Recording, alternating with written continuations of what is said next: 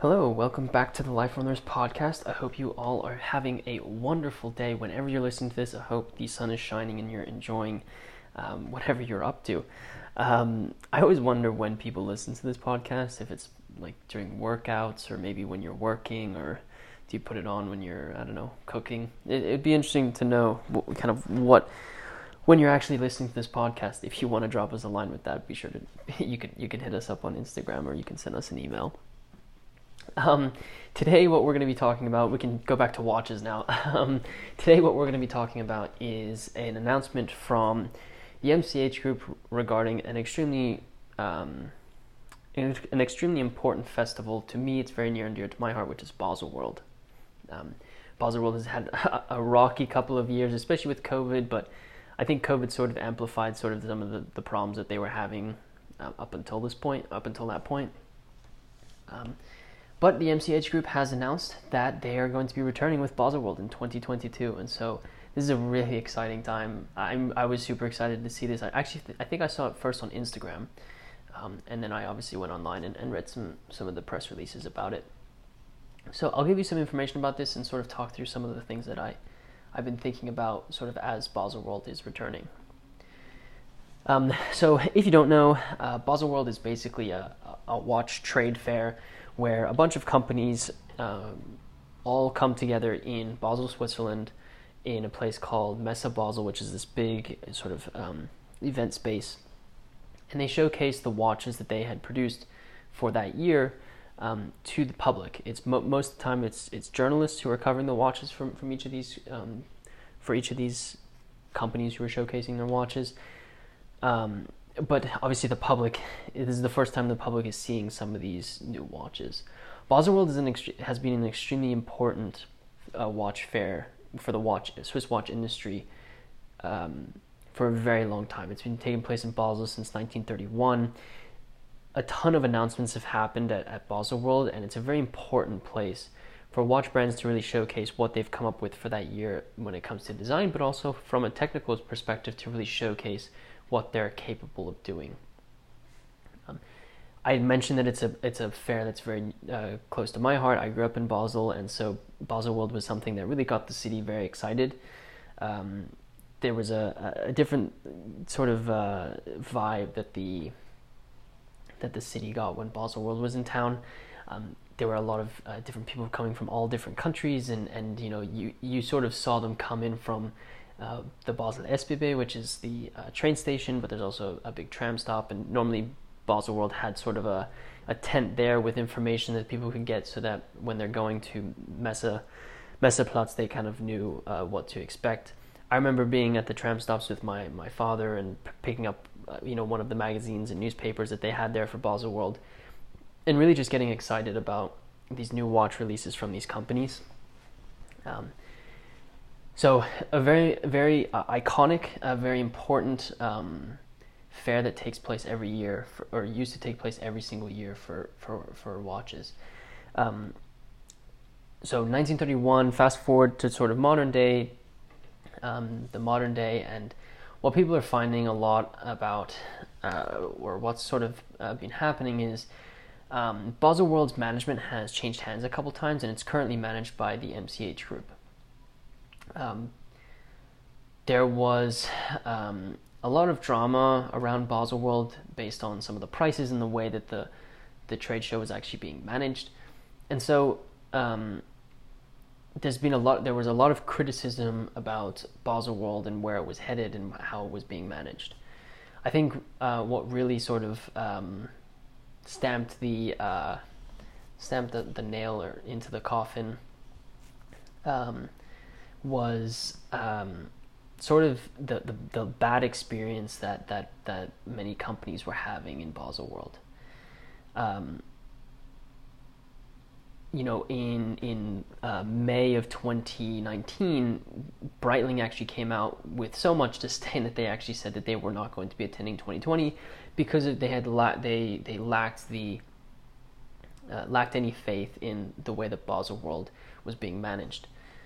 This is a fairly big statement from a very big company, Breitling, and and I think that was really almost like the catalyst for a lot of these things that sort of took place afterwards. Then sort of, you know, what ended up happening was COVID-19 sort of came through, and this really kind of shook up really the whole economy. But obviously, trade shows were not going to be able to take place because of all the restrictions that were being put into place. It's worth noting that Baselworld literally occurred every single year in Basel, Switzerland since 1931, even through the world wars, and it really took COVID to really shut this entire fair down. But because Baselworld was not going to be taking place, they started talking about you know, obviously brands wanted refunds for the amount of money that they were paying for their own booths at this show. Baselworld actually, the MCH group had disagreements on how to work on those financial obligations that companies had made, and so a ton of companies decided that they were going to leave. Rolex, Tudor, Patek Philippe, Chanel, Chopard, all these companies said they are not going to be participating in Baselworld going forward.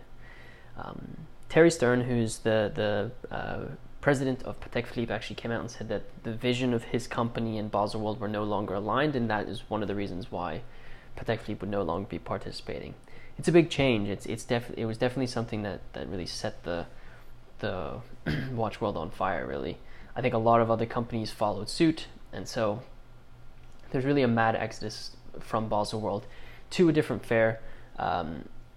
Watches and Wonders is a good one to mention, which was formerly known as SIHH, and so you know, this really left sort of the MCH group in Baselworld really in tatters, if I'm completely honest.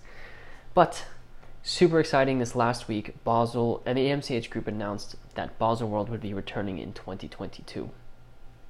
After this mad exodus to SIHH, or Watches and Wonders, Baselworld has announced that they are going to be holding Baselworld in Basel.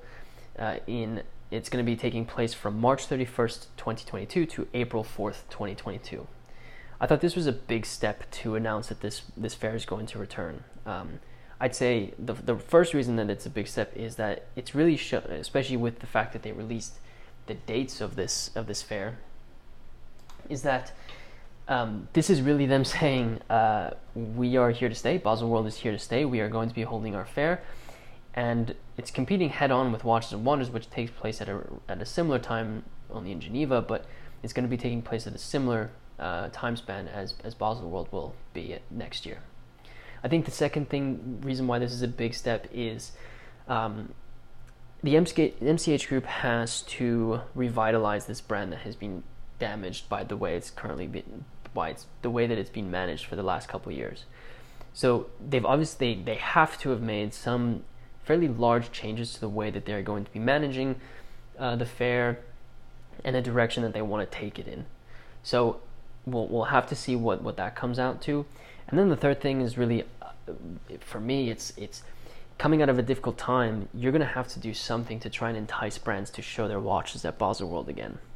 Most brands have found other outlets to do that. I think a good example actually is Watches and Wonders. This last year, they had some online, obviously they had online showcases of many of their watches, and I think it was actually all of their watches, but there was an online experience that you could go through, which was completely different than what Baselworld really is, which is an in-person show. You get to touch and feel and photograph the watches as much as you want, and you know, that's going to be a very different change that they're gonna have to kind of pivot towards. Also, with companies coming out of a difficult time, like I said, there has to be some way of incentivizing them. So, is that a financial decision that they're going to make? Are we going to make it cheaper to get a booth in Baselworld? How's that going to work? I am optimistic that Baselworld will come back in some form in its former glory. It's a very important part of Basel. It really, like I said, sort of stimulates the city, and gets people excited about something that they're offering to the world. There's everyone talks about, for example, the sausage maker, or the guy who sells bratwurst in Messeplatz. He's like, it's so easy to make money because you just go there and you can sell sausages to all these journalists who are covering these watches. It's those types of things that the city has been missing. Obviously, COVID-19 did disrupt the city, just like it did the rest of the world. But without Baselworld, I think it would have been a real change for the city of Basel. So I'm super excited that it's going to be returning to Messe Basel, and that there is another, this fair with all its former glory and all of its history is going to come back and be able to be a platform for watchmakers to showcase the watches that they've produced that year and really get us excited about the coming releases from these brands. I'd love to hear your thoughts on what you think about Baselworld returning in 2022. It's a big step, and I think it's going to be. I'm hoping it's going to be a good one for the MCH Group and the fair. We'll have to see what brands decide to showcase. So if you want to let us know what you think, hit us up on Instagram. You can also message us on Facebook, Twitter. You can email us lifeonthewrist @gmail.com. So if you are new to the Life on the Wrist podcast, we are a podcast about watches. Just about any topic you can think of, we cover it here. So if you enjoy these types of podcasts, be sure to subscribe to this podcast so you get every single episode when it's released. Also, if you wouldn't mind rating this podcast, it really does help us out. Feedback is always appreciative, and so we want to make this the best podcast for your experience. If you haven't checked out our website, head over to lifeonthewrist.com, where you can see all of our content. The majority of our content comes in our editorial section as well as our YouTube channel. We post an article in the editorial section of our website for every YouTube video that we produce, which our YouTube videos are produced Monday, Wednesday, Friday, or released Monday, Wednesday, Friday. So you can expect 3 articles or 3 YouTube videos from us. And so be sure to head over there if you want some more content from us. You can also check us out on our social medias. I've mentioned it before, Facebook, Instagram, Twitter, you name it, we're there. So be sure to check that out as well. If you aren't aware, we do have some vintage watches on our watch store. They're going quickly, but we do have a couple left. We got a really beautiful Tudor Oyster Date, an oversized Tudor Prince Oyster Date, also nicknamed the Jumbo. We've got a Chronostop, a Vacheron, a really beautiful Caravelle Diver. Check those out on our store if you're interested.